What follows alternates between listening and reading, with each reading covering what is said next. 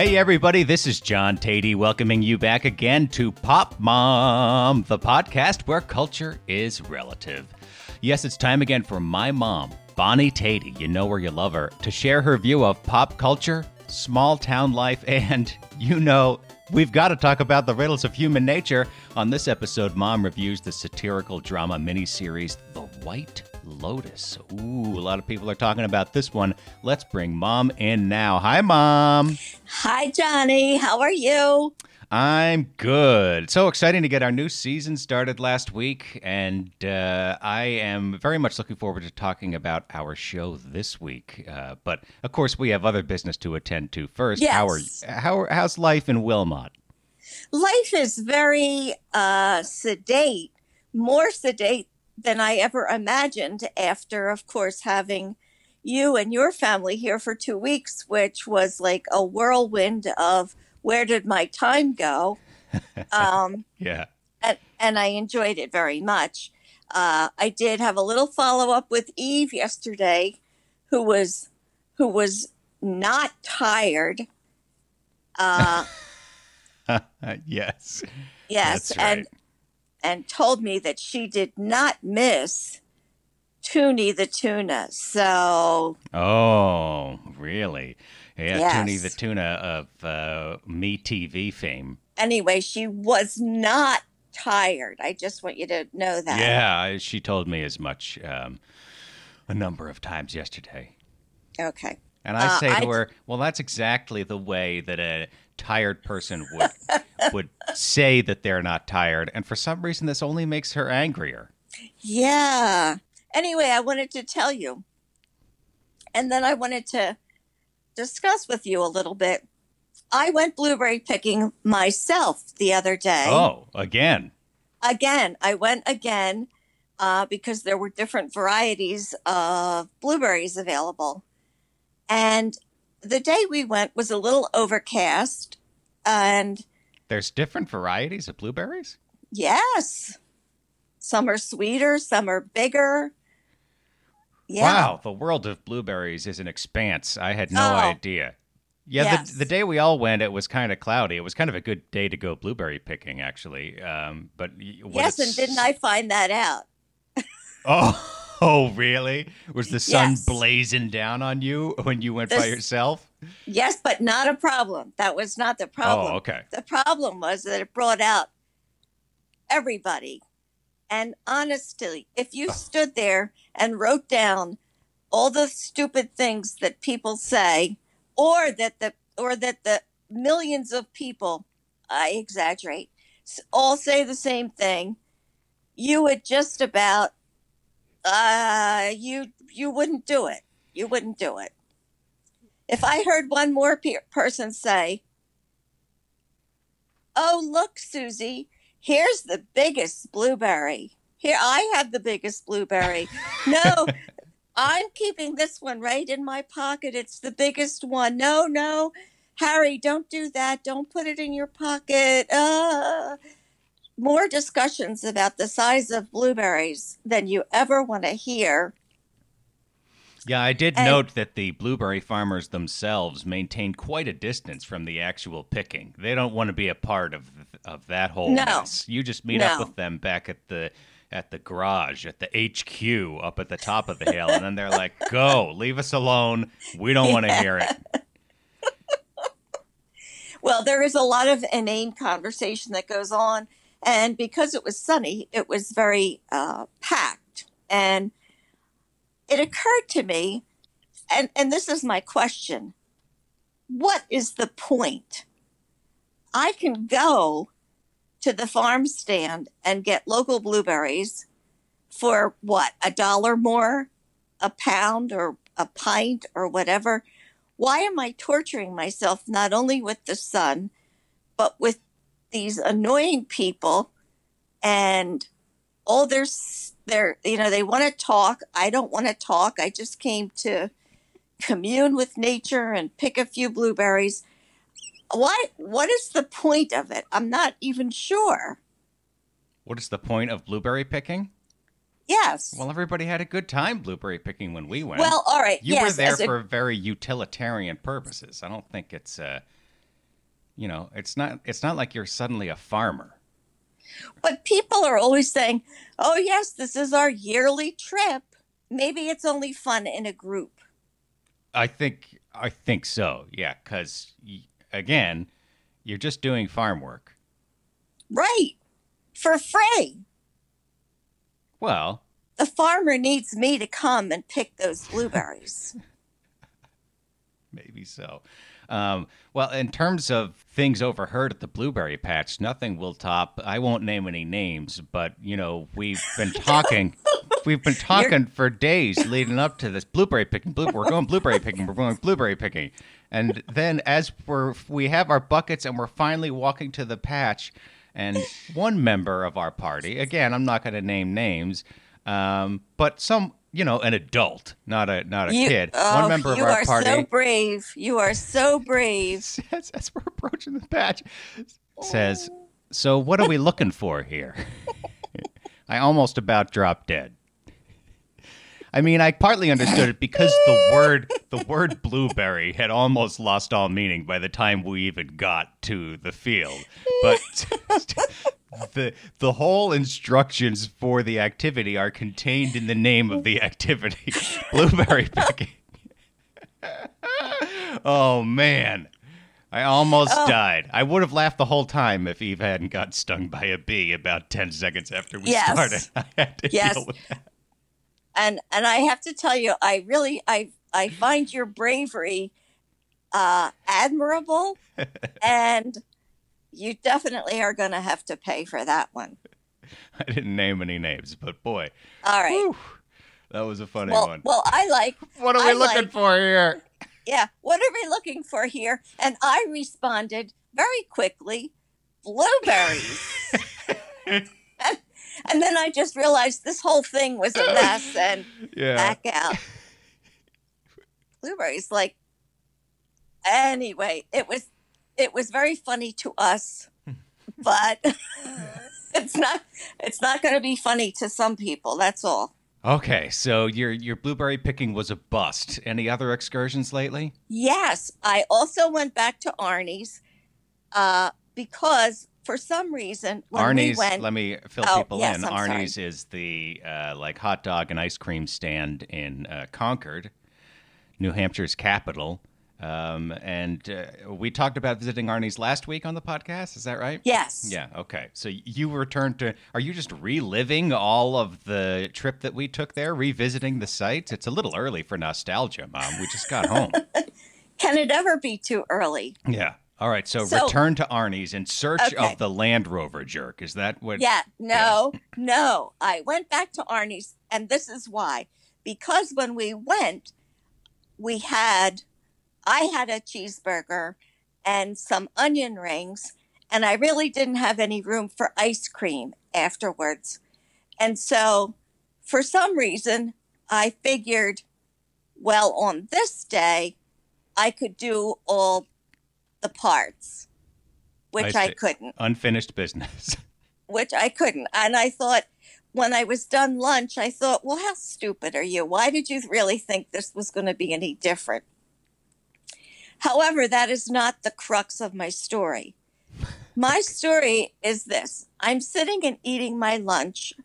A car pulls in and gets out with a dog that has one of those orange, I'm a particular kind of dog coats on. I don't know if it's a service dog Oh, okay. or, Yeah. yeah, Yeah. or it's some kind of a It's a dog. dog that's at work, basically you're looking at, right? Okay, right, Yeah, it's not your average idiot dog. This dog is a licensed professional. right. Hmm. To do something that I couldn't read from my seat. And the owner takes him over to this, and you know how much grassy area there is at At Arnie's. Arnie's, very little. It's a parking lot with an ice cream shop in the middle of it. Yeah, And there's an edge of that's right. grass. Yeah. And she takes her dog over to the area where there are two picnic tables and has him wee on the legs of all the picnic table legs, four of them, Hmm. because it's a boy dog and they're idiots. Uh, and then he poops, Oh, great. and A little and soft she serve. and she just leaves it there. She just leaves it there Uh, and goes around to the other side of the building and orders ice cream. You know, I just want to say that when the 9/11 towers went down and people were so devastated, and it just seemed we couldn't be kind enough to others because we were all hurting so badly, and we really opened up our hearts and lived life the way many people profess we should live our lives. And it seems like we've come so far from that people just don't care. I just am seeing a lot of this, and it's disheartening. well, I mean, I'm sure that on September 12th, there were plenty of people letting their dogs crap and not picking it up still. But there does seem to be a little more selfishness in the air lately. I don't understand it. We've come through a pandemic, and we certainly are at odds with opinions and whatnot. But still, what about just a little humanity? Well, I'll tell you what I think is part of it.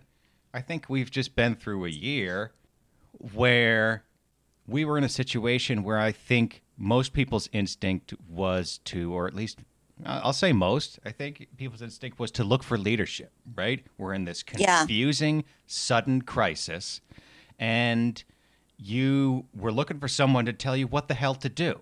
I mean, yeah, every day, right? We're in the middle of this pandemic. I would be down in the basement at the end of the day after everyone had gone to bed, worrying and crying and thinking about how do I protect my kids? How do I protect myself? And I feel like my worldview changed a little bit, not towards unkindness, I'm not going to say, but you kept reading article after article or seeing segment after segment or wherever you were getting your information where you'd get 1,000 different variables, and at the end of it you'd have some expert saying, so everybody has to make a decision for themselves and everybody has to yeah, judge their personal level of risk. And I would just say, would you please just fucking like tell me what you would do at least? yeah, But yes, no, it was everybody for themselves. And I get it. I get that you want to respect people's personal choices, but I feel like in conjunction with our losing faith in every institution and like the CDC, I think a few years yeah, ago you would have said, "Oh, now those people are pros. We can trust right, them," right? Of course, the political leadership was on the national level, at least, was a total disappointment. We don't need to get too deep into that, but I think at least in me, it did bring out this. You got to look out for your own self and for your own people. Now, yeah, I still, you know, I still care about people in general. So I don't think it made me more unkind, but I do get how people are turned a little more inward because I think the takeaway from a lot of what was put on us over the last year is nobody's going to save you. You're in it for yourself. And yeah, so you see it come out in like preppers, and I think you see it come out and people buying guns like crazy, which they have been over the past year. And I yeah, think you would emerge in people just being even less aware than they were before of the surrounding people yeah, because they've yeah, been isolated so much. So I do think there's something to what you're saying in terms of we got to relearn a little bit how to be thoughtful of each other and care about each other, not necessarily in a deep kumbaya way, but right, in a hey, you're right, trying to get through your day and so am I way, so yeah, we're going to look out for each other, right? Just like right. civility. We need to exercise that muscle a little bit. I do think it's true. I would like to really see that. And then let me just tell you this: when I went into the guest bedroom after you left, I saw that the lamp in there was broken, not because of you, but No, it yeah, was broke. the switch Yeah, broke. Yeah. yeah. So I say, oh, I have to go get a new lamp, and so I was in Concord, and I went to Marshall's, and I got two lamps, and the girls, the ladies at the checkout, said, "Oh, can we help you out?" Because they were unwieldy. Can we help you out to the car with these? Oh. And I said, yes, I would really appreciate that so much. And, she chatted and we walked out to the car and put the lamps in securely. And I thought, what a rainbow of situations I encountered in coming out today. Yeah, no kidding. That was so nice. It was beautiful. It was so, they're busy too. Yeah. But could tell, the lamps didn't really fit in a cart, and you can't take the cart out of this particular store. And just, okay, let me just help you. And I said, oh, I hate to bring you out here. It's so hot. Oh, a little fresh air is good for me. And wow, I was really blown away by it. There you go. Okay. Well, I'm glad we ended this part of the podcast on an up note then, because there are up notes out there as well. And oh, yes. I'm not trying to paint. No, not at all. Yeah, okay. Not at all. But yes, there are acts of kindness out there, and I experienced them as well. And I encountered so many nice people in our visit to New Hampshire, because whatever you want to say about New Hampshire, it is, I do think it's a generally laid back, hey, live your life state. Right? Right. May not be perfect, but that is part of the culture up there. All right. Most definitely. Good stuff. Thank you, Marshalls. Yes. What a fine department store. Yeah, great. Okay, I just got to read this little sponsor plug. This segment of Pop Mom is brought to you by Macy's. The high prices at Marshalls getting you down? Well, why not go across town to Macy's? We'll beat their price, and with friendly... Oh, my, what a terrible coincidence this is. Listen to me. I'm going to tell you something.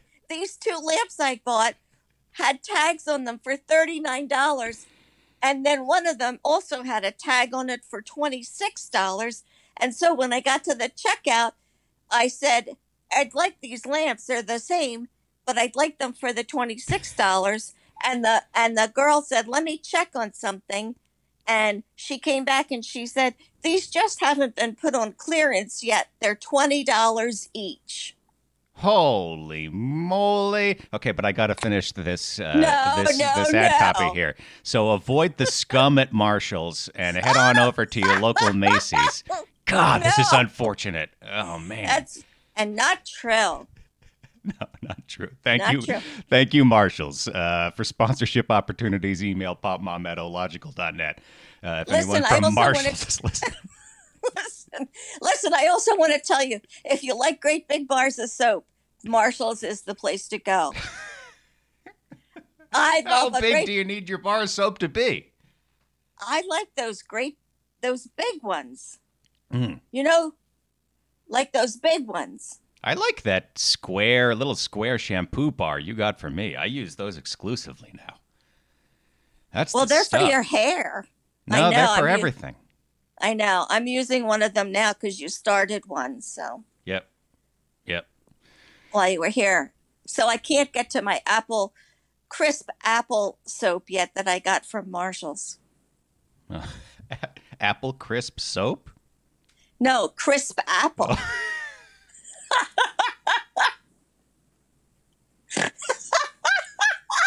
I don't know how you can smell crisp, but just give it a try. Okay. Crisp apple soap. Yeah. All right. Well, we have that to look forward to. Should we talk about our show for the week, Mom? Yes. Okay. Yes. This week, Mom and I are talking about the White Lotus. And the White Lotus, by the way, is a suggestion from loyal listener Anna H. Send your suggestions to the Pop Mom mailbox. It's popmom@ological.net, like I said. And The White Lotus is a show about a bunch of white folks who go to this really nice, although not perfectly nice, resort in Hawaii. You got the family of a Silicon Valley power player, a pair of rich newlyweds, a grieving, aging daughter in search of meaning. They go to the White Lotus, perhaps to escape their neuroses, but because this is TV, instead their neuroses blossom in the light of the lotus, evolving and tangling together in ever more complicated ways as the show adds layer after layer to its cast of characters. Here's a clip. She was a neoliberal war hawk. She was a neolib and a neocon. I'm sorry, did you say Hillary Clinton? Something about Hillary Clinton? Nothing, Mom. Oh, is that the trendy thing they're teaching now, to hate on Hillary Clinton? Mom, don't get triggered. Hillary Clinton is one of the most influential women of the last 30 years, and many women in my generation very much admire Hillary Clinton. Okay, don't worry about it, Mom. We all love Hillary Clinton. How was the snorkeling? Did you see the little sharks? Nope. Didn't see much. No? Well, go first thing in the morning, take a little bread, and they'll swim right up to you. It's like a Disney movie. Slightly scary Disney movie. Excuse me. What? What is it? Lonnie's in your office, having a baby. What? Who's Lani? The trainee. What do you mean she's having a baby? She is in labor. Lani, the trainee, is having a baby in my office. That's not possible. Well, it's happening. Oh, fuck. Armand. Oh my gosh, I have to tell you something. I have to tell you. I had the most amazing treatment today. You know, I've had a lot of treatments in this lifetime, and I swear to God, the one that I had today was probably the best treatment I've ever had. It was incredible. I'm It really sorry, was. madam. I'm needed in the office. Okay, so but listen. I have a massage scheduled for tomorrow, and I want to request Belinda. Belinda is the best. I'll make a note. Can you help me with that? I'll make a note. All right. The White Lotus is available to members of the HBO content app Multiverse. Mom, if the White Lotus were a hotel room, would it be a luxurious pineapple suite or a humdrum palm suite? Do I have to pick one? Yeah. No, here's what I mean. Do I have to pick one? That's what I mean. Oh, I see. Oh, okay. So this is an enthusiastic. No. No? Oh, I see. You want like the janitor's closet. That's the suite you're putting this show in? Just tell me what you thought of the goddamn show, Ma. I absolutely hated it. What? Oh, honestly, oh my God, there's nobody to like. There's nobody to hang your, okay, well, I don't like them, but let's get back to so-and-so. Every one of these people are to be avoided like the plague. And let me just tell you, the first episode, I spent a good deal of it with my chin resting on my ample bosom when the father displays everything. Yeah. I couldn't have been more shocked. I watched Game of Thrones and saw less. This guy thinks he has testicular cancer and shows us. Yes, it was he so does. gross. Oh, it was gross. Yes, he does. So the Steve Zahn plays Mark Mossbacher, who, is the dad in this family. His wife is the Silicon Valley CEO. She runs one of the leading search engines globally, played by Connie Britton quite beautifully. But yeah, Steve Zahn is obsessed with his balls. You know, it's funny. I was watching the credits and the opening titles, and the first time I'm seeing it, and everybody's name comes up, and the motif for the opening credits is like shots of wallpaper that you might see on the suites of this. It's quite a beautiful opening. Beautiful. And so as each name of the cast comes up, you see a different picture, maybe it's a palm frond or a blossoming flower. And Steve Zahn's name comes up next to, and the image for him is this fruit that has these two droopy lobes on it.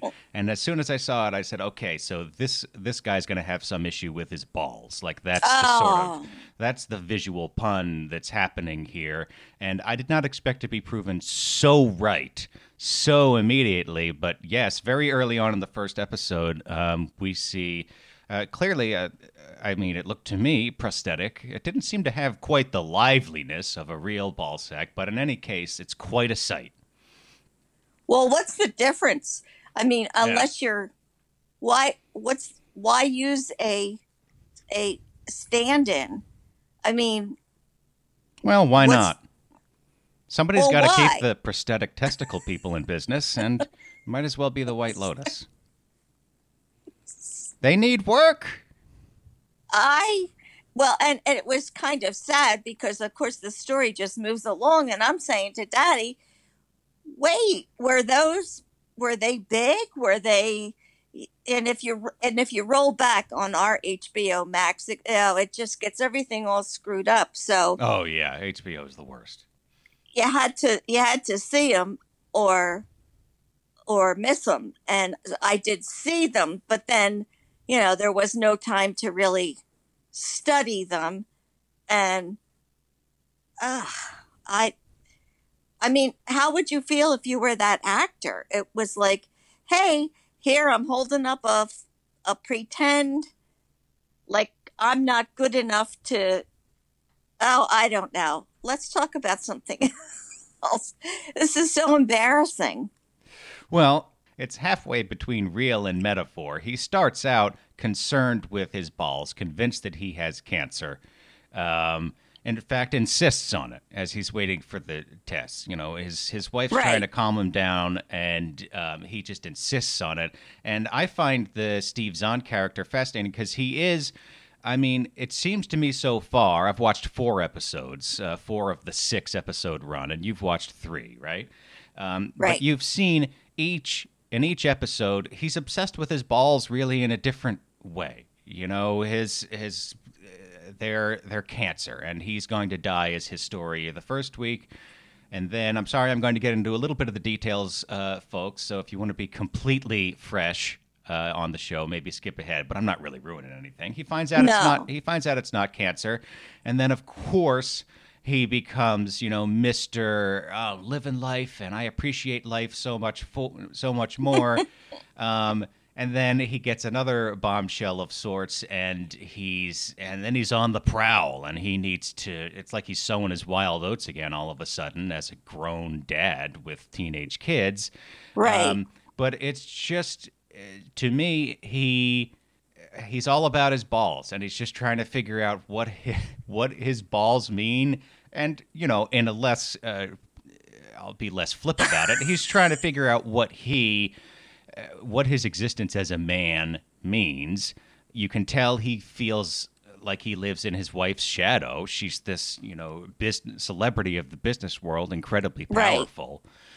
But this is just, I don't want to fixate on the balls, but it's an example of the sort of neurotic development that all the characters go through. And to me, go ahead. They're all neurotic. And I also want to know, have they ever talked to each other before they arrived at the White Lotus? Have they ever had a conversation with each other or discussed the future? Anything? Do they know anything about each other as they come to this island? It seems absurd to me. Well, the married couple seems to have done very little talking about the future. Very little. Did you recognize Plop?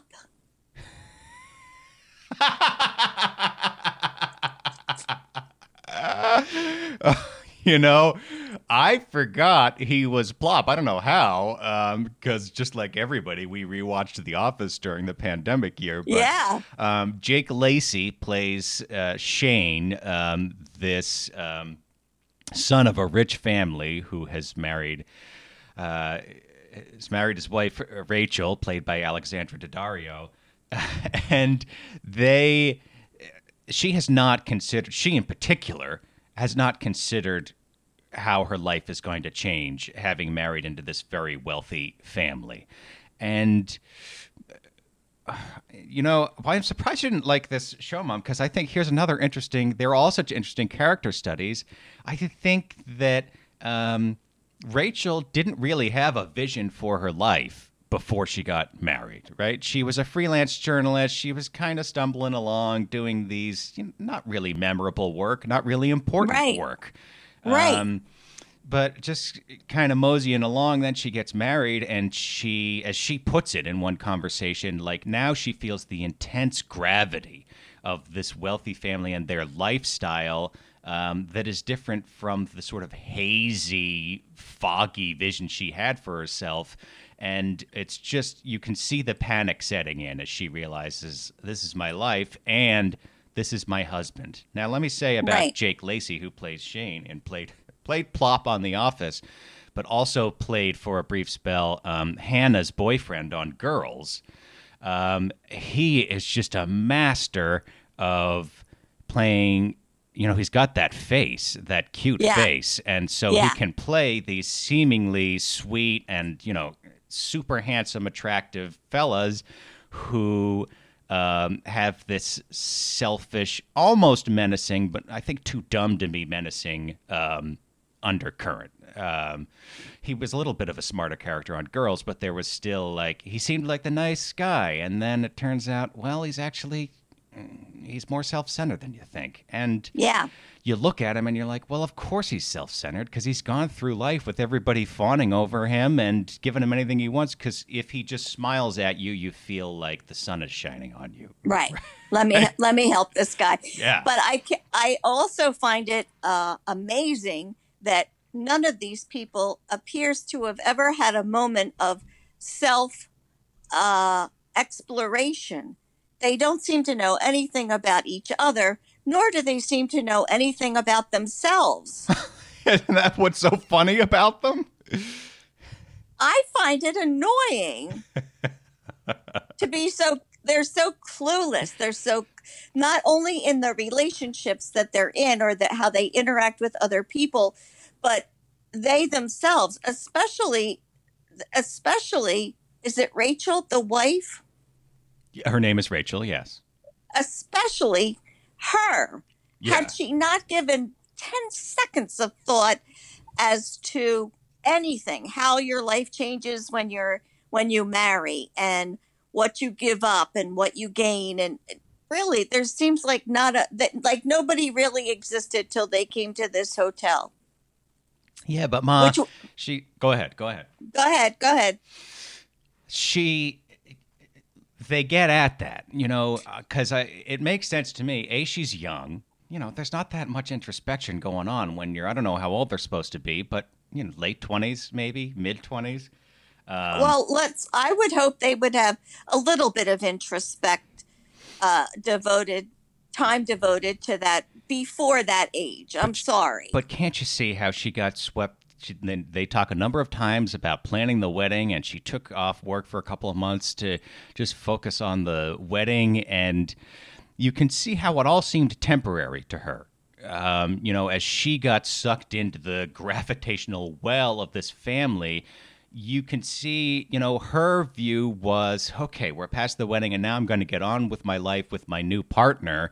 And his view, even though he may not be aware of it as such, is, okay, I got you, and I'm just adding you to my life. Like she's an accessory or a trophy wife, if you want to call it that. She is called that on the show.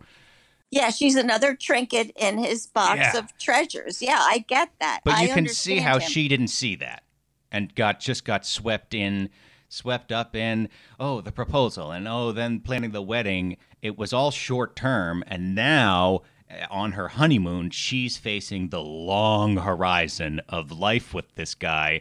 And yes, of course she's naive and silly to have not considered it more deeply before, but now she is. And, oh, God. Poor Rachel is tortured more than anyone else. in this series, with the potentially the exception of Armand, the hotel manager. But well, how about the brother? He's sleeping in the kitchen. He's sleeping on the beach. Everybody kind of treats him like, hey, who's this guy? And what a bother. I mean, how about him?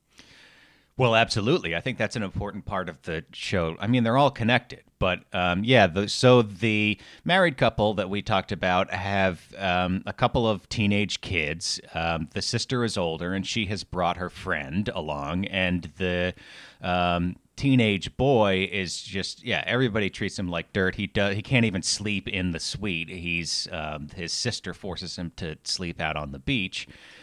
He's my favorite. I am aligned with him. I know you haven't seen the 4th episode yet, but I just love how his attitude is that everybody else, like, he can see the cynicism and stupidity of everyone else around him because he has no status to protect. He's a teenage white male, straight white male kid, and as Connie Britton's character speaks to in one of the episodes, like, nobody gives a shit about him. And I think the way that the show is structured, that allows him to have insights on the characters around him that lead to him growing, despite the fact that nobody gives a shit about him. I'm really interested to see where his story in particular ends up, because if there's anybody who I look at and say that guy resonates with me, it's Quinn, the teenage son. Well, let me go back and say also that in the first episode, it opens in the airport with what is the young newlywed's husband's name? I have him. Yeah, Shane. Yeah, Shane. I have him down here as Plop, which I know isn't right. That's fine. We can call him Plop. Okay, so Shane is in the airport and is questioned by a couple. Oh, where did you stay? He says the White Lotus, and she says, oh, didn't something happen there? And anyway, as it turns out, there is a casket being transported back from the White Lotus, but we don't know who's in there. And my solution is that he's the only survivor, that everybody else got cremated together and is in that box, because I couldn't stand any of them. And I wouldn't be unhappy to know that they all were in that box being transported back. What about Armand? He's not going back. Oh, you think he survives? Well, he's not going on an airplane. He lives on the island. Oh, I see. Well, it still could be him in the box. We have no idea. But Armand is the manager of the hotel. He's played by Murray Bartlett, who I only knew from Looking. You didn't watch Looking, did you, Mom? No. But as my darling wife put it when I said that this show is a so much better vehicle for him than Looking was, and I liked Looking a lot. I thought it was a good show, but as my wife put it, she said, yeah, on Looking, he basically played old gay man. His character did not have, I think it's true, did not have the sort of refinement and funny detail that Armand has, but I think Murray Bartlett as Armand is incredible. You don't like him? Well, let me just ask you this. He's ripping off the customers. He was clean and sober for 5 years, and now he's doing drugs and drinking like a fish. What's to like? Well, he's been driven to his limit. He's the one at the center of the Lotus, of the White Lotus, and he just finally has a moment as Plop tortures him over this booking mistake, being put in the Palm Suite instead of the Pineapple Suite. Which he paid for. Oh, so you're on Plop's side in this argument, huh? Yes, I am. I want some satisfaction. Amazing. His mother paid for the pineapple. He should be in the pineapple. And Armand screwed it up. He double booked it. No, I would like some satisfaction. Well, I think a lot of people at the White Lotus would like some satisfaction, and that's the thing about the White Lotus. It's never quite what it promises to be. Right? The spa's booked up. The Pineapple Suite isn't available. Oh, we have scuba diving, but you have to spend 8 hours in a pool first. Everything is just either not quite right or just out of reach at the White Lotus, and it drives these white folks crazy because their attitude is, we paid for it, we paid for the respect and the service and all, and we demand to get it. And, you know, as Rachel says, hey, the Palm Suite's still pretty nice. What are you complaining about? Right? No. It's a metaphor. Yeah, it is. No. I can't live with that. And Daddy is very annoyed with Plop. And I'm saying he's just trying to get no. Yes. No. He's just trying to get what is due him. Mom, he's paying no attention to his beautiful new wife. He's flirting with the other girls. He's obsessed with haranguing the hotel manager and with winning. He just wants to, and I can see why you sympathize with him, because he just wants to win this fight at this point and be crowned alpha male and show this person who he views as lower than himself, who's boss. He's totally detestable, Mom. You cannot be aligned with Plop. I don't. What about his poor wife? You don't sympathize with his wife? I think she's an idiot. How do you get married? What, did they not live together for a while? Who gets married? Who gets married with no knowledge of what it's all about? What it means for do you not think, oh, gee, I wonder if I'll work now. Maybe I'll do charity work, or maybe, who doesn't give any thought at all? Because she wasn't giving a lot of thought to it before. That's the thing. She was just sort of ambling along and taking... Well, she's old enough to be more thoughtful with her life. She's not 18 or 17. She's a older 20-year-old. That's old enough to know the score a little bit.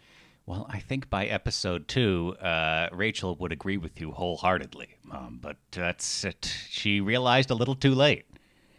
I mean, I'm not saying, hey, give her the trophy for Smartest Person in the World award, but, and yes, she came to her realization way too late and was irresponsible, etc., etc., but God, I still feel for the predicament she's in. Good God.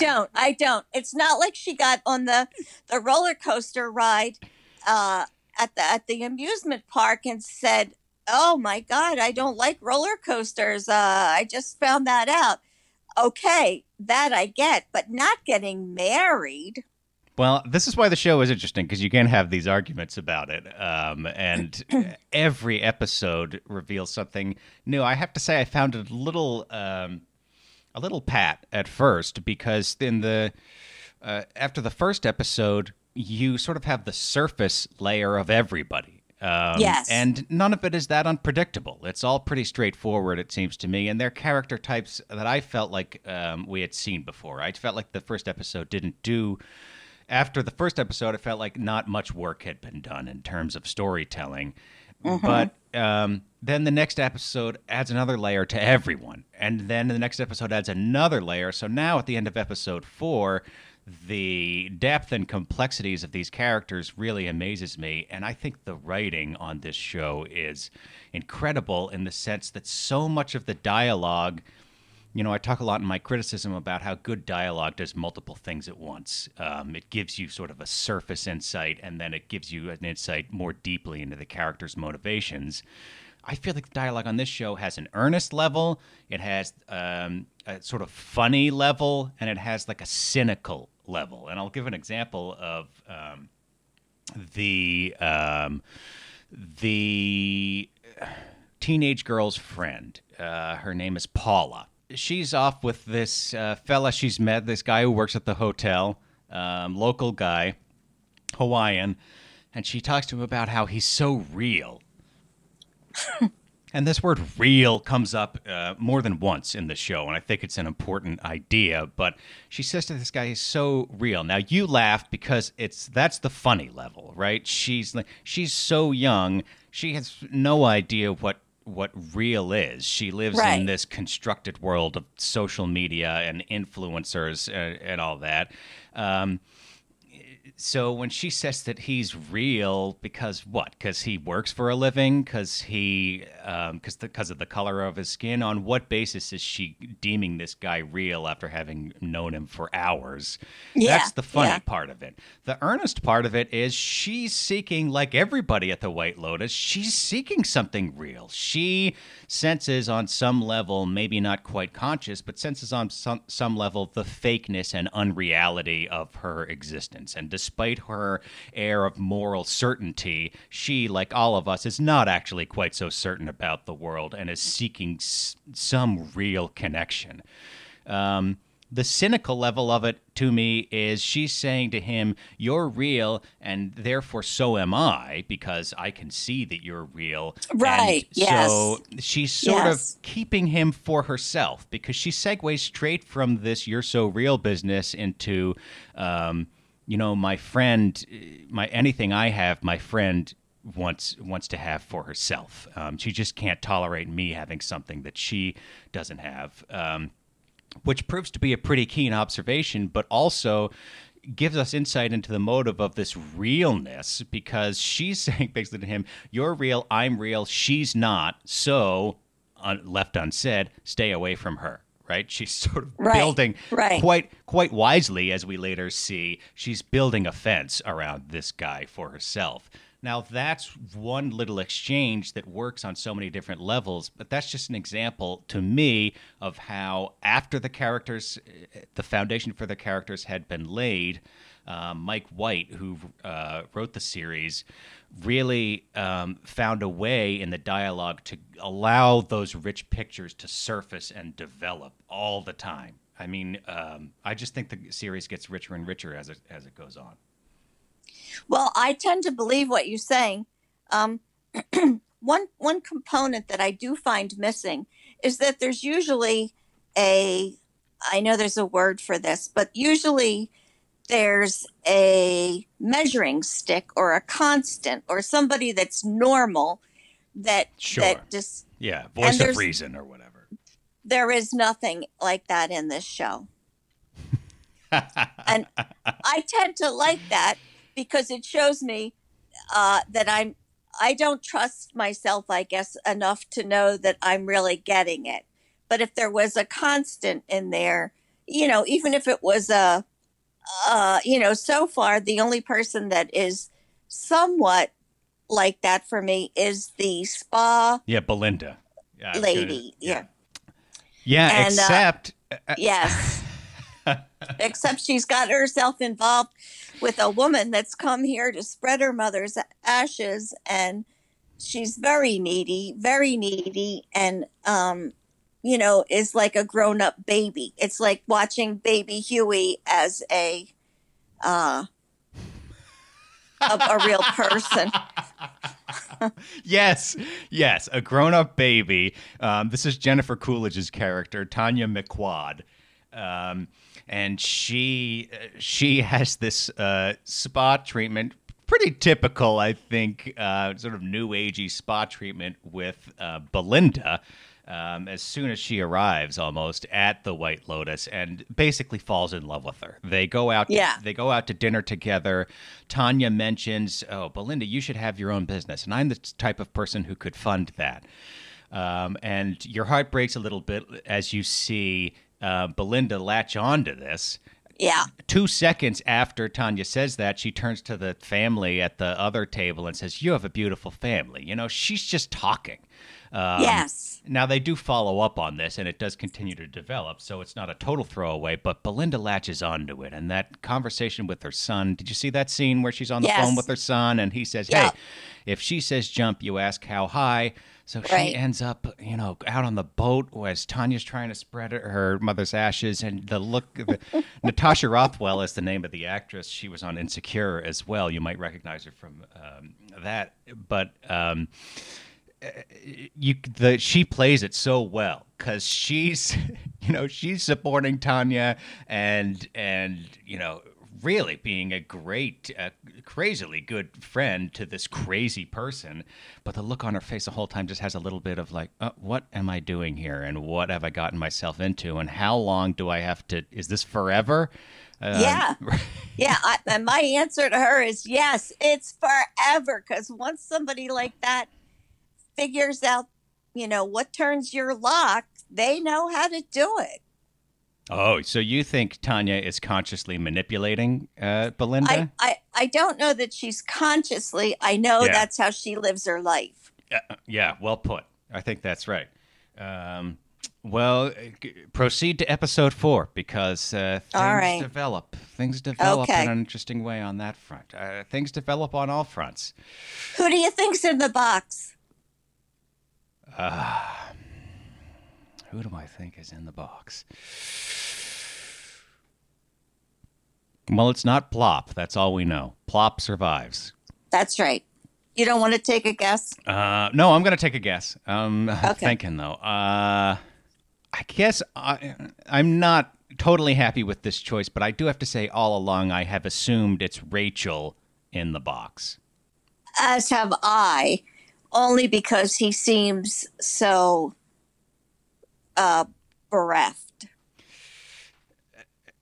Yeah, but not quite as bereft as you would imagine. No, right? He seems as mournful as this asshole might be. But right, I think that because in that scene, that very first scene, the people at the airport are saying, "Where's your wife? Where's your wife?" And then we cut to this. So, the show intentionally leads you into thinking that she's in the box, which now that I say it makes me believe that she's not, and it's someone else. Right. But that's our best guess for right now. That's our best guess. That's your guess as well? Rachel's in the box? That was my guess as well, yeah. Unless she's off getting some Garrett's popcorn. That's my... At the airport? That's my guess, yeah. That's your favorite diversion. Yes. Okay. Good. Well, it's clear that I love this series, but Mom, what is your grade for The White Lotus? Well, I give it an F because I want to like somebody and I don't. Okay. But are you going to finish the series now or are you done? Yes, I am. Okay. Good. Because I want to know who's in the box. Yeah. I will... I don't know if I should warn you about episode 4, but there may or may not be a brief glimpse of face and ass. And I just know from our... Oh, my God. I know from our long ago... Did we review Girls on the TV show, on the AV Club TV show? I just remember a Pop Mom segment. Yeah, it was on the TV show. Yeah, where you had to talk about an episode of Girls... yes. That involved said act and it resurfaces. I think HBO loves this act because it can be... It feels so graphic, but you're not showing any genitalia, right? So they can get that extremity of sexual content without actually running afoul, without being explicitly pornographic. All right. The White Lotus gets an F. Didn't see that coming. Mom, you had a recommendation last week that was like a cliffhanger recommendation. We were going to find out if you liked the book you were tentatively recommending. So let's hear about that book as this week's recommendation. What was the book? The book was called, I think this is right, The Phone Booth at the Edge of the World. I think that's what it's called. You don't even know? Well, it's over on the ledge, and I didn't want to get up and make noise. The Phone Booth at the Edge of the World. Is that it? That is, yeah. By Laura Imai Messina. Who is an Italian lady who grew up in... her story is very confusing. But anyway, this is a Japanese story. This is a true place. The story is not true, but this is a true place. A man installed a phone booth, and it doesn't connect to anything. And people make a pilgrimage here. Thousands of people every year come to this phone booth to speak to dead people. Well, this is the true part. This is the true part. Wow. Okay. And they come here, and they the wind carries their voice away, and they can, get from it whatever they're trying to get from it. Heartbreaking. Yeah.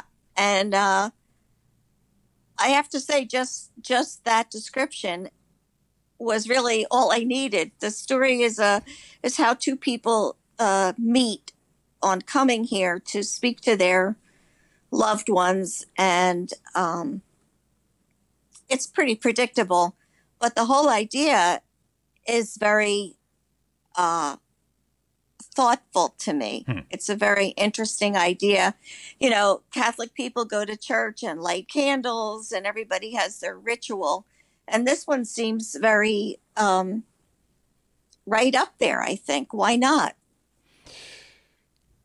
But it seems like you are more compelled by the phone booth as the work of art than the novel. Yes. Okay, so because go ahead. this is a story I'd never heard before, and I'm sure there's many, many more that come from Japan because they think totally differently than we do. It seems. Well, in some respects, yeah. Their views on death are very different than ours, and aging and things like that. So I'm pretty fascinated by it. But not enough to recommend the book? I would recommend the book because I think it's for certain people at a certain point in your life. I think it is a very reassuring and lovely story. It's not going to knock your socks off, but it's a very nice story. Okay, so if you were on tenterhooks since last week's episode, we can now confirm that Mom does recommend The Phone Booth at the Edge of the World by Laura Imai Messina. But you have another recommendation this week. Is that right, Mom? I do. Because I have gone back to the library, I have a whole range of books now. And I am going to also recommend Sooley, Sooley by John Grisham.